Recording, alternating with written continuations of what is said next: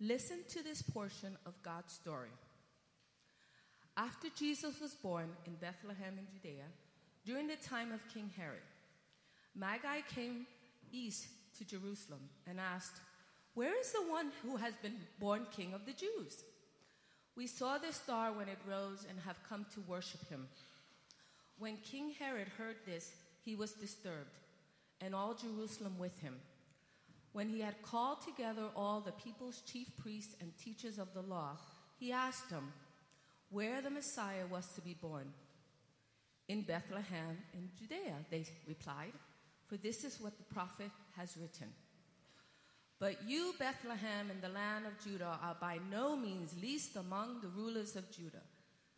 For out of you will come a ruler who will shepherd my people Israel." Then Herod called Magi secretly and found out from them the exact time the star had appeared. He sent them to Bethlehem and said, "Go and search carefully for the child. As soon as you find him, report to me, so that I too may go and worship him." After they had heard the king, they went on their way, and the star they had seen when it rose went ahead of them until it stopped over the place where the child was born. When they saw the star, they were overjoyed.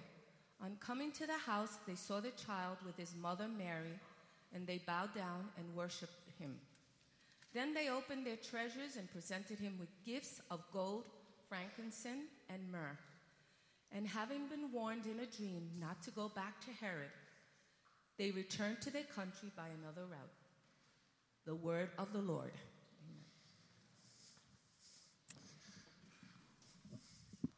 Thanks, Rebecca. Thank you so much.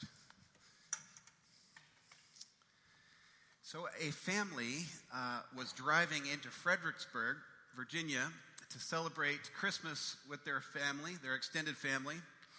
And they passed a Baptist church. And when they looked out the window, the youngest boy in the car noticed that there was a manger scene in the yard in front of the church. And he said to his parents, "What is that? What is that?" And the mother said, "Oh, honey, that is Mary and Joseph, and those are the shepherds, and that's baby Jesus right in the center, in the manger." A few blocks later, they passed a Methodist church. And when they passed the Methodist church, the little boy noticed that there was a depiction of the wise men making their way toward the manger, I suppose, right? And the young boy said, "Well, who are those people?" And the mother said, "Oh, well, those are the wise men, and they are looking for baby Jesus." And the little boy said, "Well, they can't be that wise, because they're not going to find Jesus there. He's back there a few blocks at the Baptist church." Now, for several weeks now, 3 weeks, we've been doing an Advent series. And we've been looking at some accounts of the Incarnation and what the Incarnation means to you and me. And so far, we've looked at hope and love and joy. And this week, we're going to be looking at peace. But we're going to be looking at peace as we unpack the story of the Magi, or the wise men. And chances are you've seen many manger scenes in your life, and you've received Christmas cards with pictures of the wise men. And so you probably think that you know the story pretty well, that you know the details pretty well. But after doing some research, I know I thought I knew the story pretty well, but after doing some research in preparation for this message, I realized that I had some misconceptions about the story and about the wise men. And I probably wouldn't have passed a simple quiz about the wise men. And so you may be surprised at what you know and what you don't know. Now, on the altar behind me, you'll notice that there is a manger scene. And on that altar, you can see Mary and Joseph. You can see the baby Jesus. You can see some farm animals. And you can also see some wise men that are on camels that have apparently just arrived. Now, it's a heartwarming scene, but the challenge is that it's a little bit misleading. It's a little misleading. See, first, the wise men didn't meet Jesus at the manger. They didn't meet him there. And so the wise men really shouldn't be a part of the manger scene. It's not actually how it played out. And in fact, by the time they made it to Bethlehem, where Jesus was, Jesus had long since left the manger, and he had moved into a house with his mother Mary and Joseph. In fact, in Matthew 2:11, it says that the wise men found Jesus and Mary in a house. Okay, so not in a manger scene, but in a house. And on coming to the house, they saw the child with his mother Mary, and they bowed down and worshiped him. Then they opened their treasures and presented him with gifts of gold, frankincense, and myrrh. Now, based on the distance that these wise men, or magi, would have had to travel, it would have taken months to prepare for a journey like that. And so by the time they actually got to Jesus, it's quite likely, or most likely, that he was probably 1.5 years old, or maybe even 2 years old by the time they arrived. Second, how many wise men were there? Do you know? Now, most of us would say 3. There's 3 wise men, but actually nowhere in the scripture does it say that there were 3 wise men.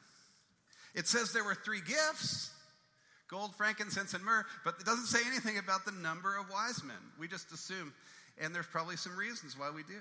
We've heard the song, right?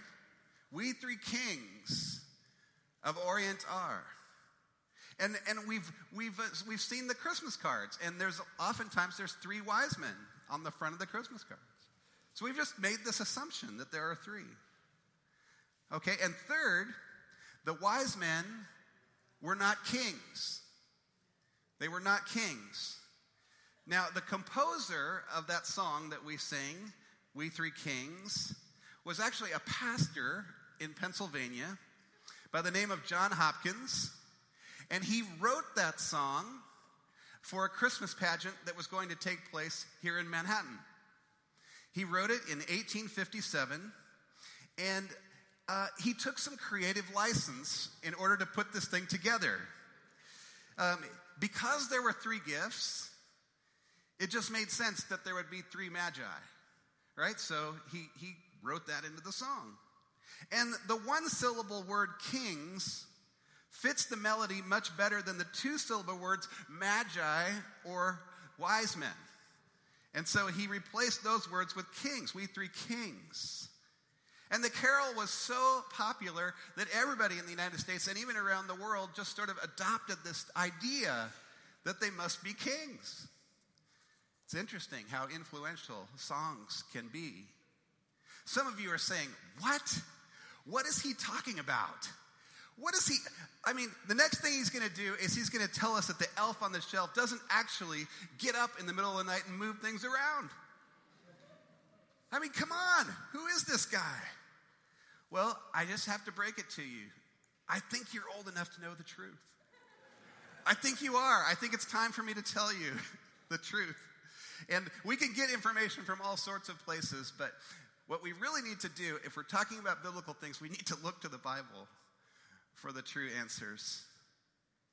So who were these magi, these wise men?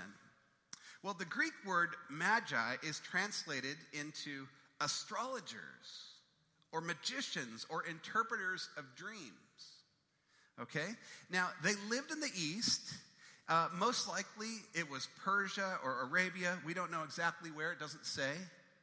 We just know they were from the East, and they had devoted their lives to seeking wisdom and truth. They were looking for truth, but they knew nothing of Jesus. They'd never been exposed to the idea of Jesus, and they probably knew very little about the Jewish faith. Maybe they did. Again, it doesn't say. But given who they were, it's interesting that Matthew would share this account. It's interesting that Matthew would even put this in the Bible. Because, you know, the practice of astrology or magic or divination or those sorts of things were always condemned, both in the Old Testament and in the New. And so Matthew certainly wouldn't want to celebrate that. So why did he put it in the Bible? Out of all the things that he could have written about, why this? Well, first, I think Matthew wanted us to know that this wasn't a fable. This was actually something that occurred. This was something that took place in history. And secondly, I think he wanted us to understand that this story reveals the heart of God. It reveals the heart of God. You see, God chose to reveal himself to the Magi, even though they were Gentiles. They were Gentiles, and even though they were practicing what we might in modern day call Zoroastrianism or astrology. But if you think about it, this is really the meaning of Christmas, isn't it?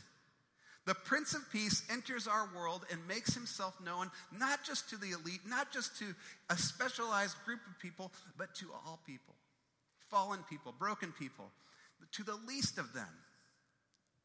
That's the heart of God. Now, isn't it interesting that God used a star to attract these men? A sign that the Magi would have been intrigued by. This is something that they use daily to try and figure out truth. Tim Keller cites an interesting fact surrounding the death of Julius Caesar. And he says that when Julius Caesar, and this is actually a fact that can be attested, Julius Caesar, when he was being buried, by coincidence, there was a supernova that took place that same day. And it was a conjunction of Jupiter and Saturn that formed in an event that appeared like a really bright star in the sky. Now, this coincidence helped the astrology business for a number of years because it was cemented in people's minds when that happened that whenever a great king was born or died, there would be a great star in the sky. And so, of course, they always looked for that. And there was simultaneously, around the same time, a rumor that was circulating about a great king that would come out of Judea, that would be born and come out of Judea. And even pagan historians like Tacitus and Suetonius wrote about this, so it wasn't even just the Jewish elite or the Jewish philosophers or teachers that were believing this. It was all people at that time. And so when the Magi saw the star, they would have assumed that this rumor of this great king coming out of Judea had finally come to pass. And this was very, very important to them. So let's look at the journey of these Magi, the journey. What they had to do in order to reach Jesus. First, they traveled more than 1,000 miles. 1,000 miles. It would have taken months to prepare for a journey like that. Secondly, it would not have been a safe journey. It would not have been safe. Thieves and robbers were notorious for hanging out and hiding within the clefts of the rocks along these roads so that they could loot and pillage and attack passersby. And so people would have traveled in large caravans. Large caravans. There's no way that three of these guys just went by themselves. They just never would have done that. They would have taken a large caravan for protection. One commentator speculates that at minimum, they would have brought a full military escort with servants, all their servants, and there could have been as many as 300 people in their caravan. Of course, we never imagine it that way. Imagine what a stir 300 people would have made when they arrived in Jerusalem looking for the newborn king. I mean, people would have been like, what? Because this was news to those in Jerusalem. They asked King Herod, where is the one who has been born King of the Jews? We saw his star in the east and have come to worship him. Now remember, Herod was disturbed by this news. He was the king. And so suddenly, he's hearing from these reputable wise men that a new king has been born, and they're there. They've traveled a long way in order to worship this new king. And so after consulting the scriptures, it was discovered that this child was not in Jerusalem, but could be found in Bethlehem. Bethlehem. So here's another question. If the star was leading the wise men, or the Magi, why did they end up in Jerusalem? Why the detour? Clearly, God wanted these Magi to go through Jerusalem, but why? Why? Well, as I was thinking about this, it occurred to me that until this point, until the wise men entered Jerusalem, Jerusalem had been left in the dark about Jesus. There had been no announcements to the elite, or anyone in Jerusalem for that matter. There were some prophetic writings that had been written 700 years before. But Mary and Joseph had been visited by an angel. They knew the story. They knew what was happening. And of course, we know from last week that the shepherds received an angelic visitation, and so they knew what was happening. And what's interesting is the shepherds were just 4 or 5 miles outside of Jerusalem. And it's most certain that they would have shared this information, talked about it, but nobody believed them. Nobody believed them. So now 2 years have passed since the birth of Jesus, or roughly, and nobody believed these shepherds. So no one even thought about this new king, or even the possibility of this new king. The idea of angels showing up to a group of shepherds was just laughable. Because remember, in that culture, in that era, only the elite would have had connection to God. That's the way they saw it. The richer you were, the more affluent you were, meant that you were favored by God and God was with you. And so obviously shepherds who had nothing, they were lowest on the totem pole, would no way have contact with God. And secondly, they didn't believe their testimony. They saw them as scoundrels, scum of the earth, and they never would have believed them. Common sense would suggest that if God wanted the world to know about his son coming into the world, he would have gone to the elite. He would have gone to the center of the city where everything was happening. But God doesn't work the way we work. In fact, in 1 Corinthians 1:27 through 29, it says that God chose the foolish things of the world to shame the wise. God chose the weak things of the world to shame the strong. He chose the lowly things of this world and the despised things and the things that are not to nullify the things that are, so that no one could boast before him. Isn't that interesting? For whatever reason, God decided that this was the time that he wanted to reveal the beginnings of his plan to Jerusalem. So after the Magi made their way into Jerusalem and received directions on where they needed to go, the Magi then made their way to Bethlehem. And the star guided them. In Matthew 2:9, it says that after they left Jerusalem, the star they had seen in the east went ahead of them until it stopped over the place where the child was. So a star leads them out of Jerusalem to Bethlehem, to the very home where Jesus is residing. And when they found Jesus, they worshiped him, and they laid their gifts before him. Now, what's interesting is the type of gifts that they gave. Even the type of gifts that they gave is informative. It tells us something. There's something in there that we need to know. See, gold always represented royalty. Gold represented royalty. Frankincense is a symbol of prayer and speaks to his divinity. Okay? And then third, myrrh was used in embalming, which is interesting, because it represents his death for you and me. How could these wise men have known this? Only by the power of the Holy Spirit. Only by the power of the Holy Spirit. And God is constantly weaving truth into his scripture to speak to his people, because the Bible is ultimately a love letter to you and me. These were all gifts that spoke not only to his identity, but his divinity. The creator of the universe entering our world in the form of a baby who becomes the only one who could give us the kind of peace that we're all searching for. Now, how do we find that kind of peace? How do we find peace?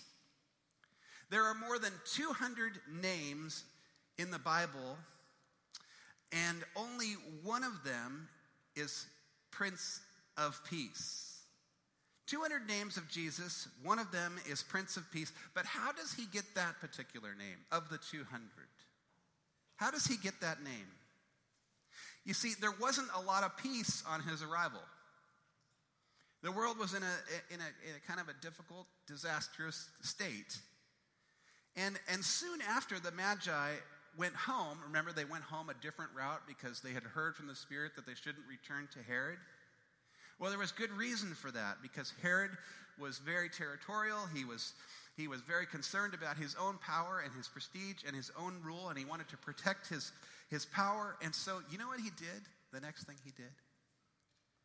He had all of the babies 2 years and younger murdered, all of them, in Bethlehem and in the vicinity, because he was so worried that this prophetic word from these Magi might actually be true.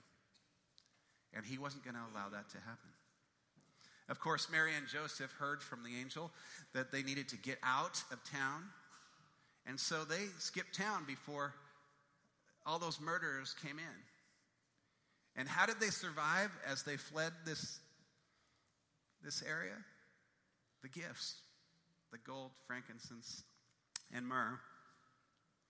Even Jesus says, "Do not suppose that I came to bring peace to the earth.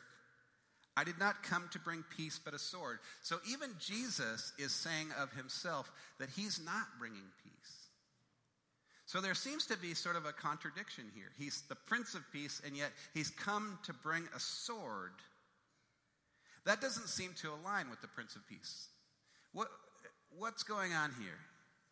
Well, even as we look back, even if you and I were to look back over the last 2,000 years since the birth of Christ, we probably would not say that we've experienced world peace. There's been a lot of social unrest, political unrest, and wars continuously for the past 2,000 years. There's been famines, there's been droughts, there's been mass starvation, there's been genocide, and the list goes on and on. So how do we reconcile Jesus bringing the sword and simultaneously bringing in peace, being the Prince of Peace? Well, Advent speaks to the incarnation, Jesus entering our world and becoming the perfect sacrifice for our sins. But it also, as we heard from the Advent reading a little bit earlier, it also points to his second coming. His second coming, where Jesus will return as a judge and wipe out everyone and everything that is evil and broken.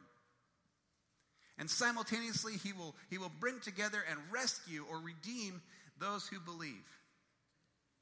And then he will bring absolute peace on earth. He will restore peace to our world. In Isaiah 11, 6 through 9, Isaiah describes what Christ's second coming will ultimately accomplish. And I want you to listen to this. Think about this for a moment. The wolf will live with the lamb, and the leopard will lie down with the goat, the calf and the lion and the yearling together, and the little child will lead them. The cow will feed with the bear, their young will lie down together, and the lion will eat straw like the ox. The infant will play near the cobra's den, and the young child will put its hand in the viper's nest. They will neither harm nor destroy on all of my holy mountain, for the earth will be filled with the knowledge of the Lord as the waters cover the sea. What is this describing? This is describing not only a fundamental shift from chaos and brokenness to what? Absolute peace. Complete peace. Even the animals will be at peace with one another. You see, right now, in this moment, we are living in an era that is often called now but not yet. The now but not yet. Jesus is king. He came into our world, but not everything will be subjected to him until his return. So we're living in this era called now, but not yet. Peace is accessible to you and I in this time, in this era, but it has nothing to do with our circumstances or what's happening in the world around us. It's an orientation of the heart. It's fixing our eyes on Jesus. It's having confidence that God is ultimately in control and that he is in fact coming again for you and me. And when he does, he will bring everlasting peace. We have peace inside of us because of the peace of Jesus. But God is ushering in absolute peace, everlasting peace. And here's the thing, folks. Wise men and women still seek Jesus today. Wise men and women still seek Jesus, and the Holy Spirit still gives and sustains and guides us in that journey. It's all happening around us and in us. And we can find the same peace that the wise men found when they discovered Jesus. We have access to Jesus as well. You see, all their lives, the Magi had been searching for wisdom and truth, and they finally found what they were looking for in a little baby by the name of Jesus. And if you open your hearts, and if you open your minds and consider all that Jesus did for you, the extent that he went in order to give you the freedom that you currently have, the peace that you're currently experiencing, the fact that he died on the cross so that you could be free from the chains of sin and death. If you ponder that and you think about that for a moment, and you accept him and the gift that he's extended to you, you too will experience the King of Kings and the Prince of Peace. Will you pray with me? Lord Jesus, thank you so much for your love for us. Thank you for the story of the wise men, the Magi, and their journey to find you. Lord, thank you for leading them by the power of your Spirit and enabling them to come into your presence. And Lord, thank you for doing the same for you and me. Thank you for your willingness to accept us even when we were far from you. Even when we were yet sinners, you died for us. And Lord, as we seek you, you fill our hearts with peace in the present. And you promise us that you will return, and when you do, there will be everlasting peace. And we will spend eternity with you and your Father in heaven. In Jesus' name, amen.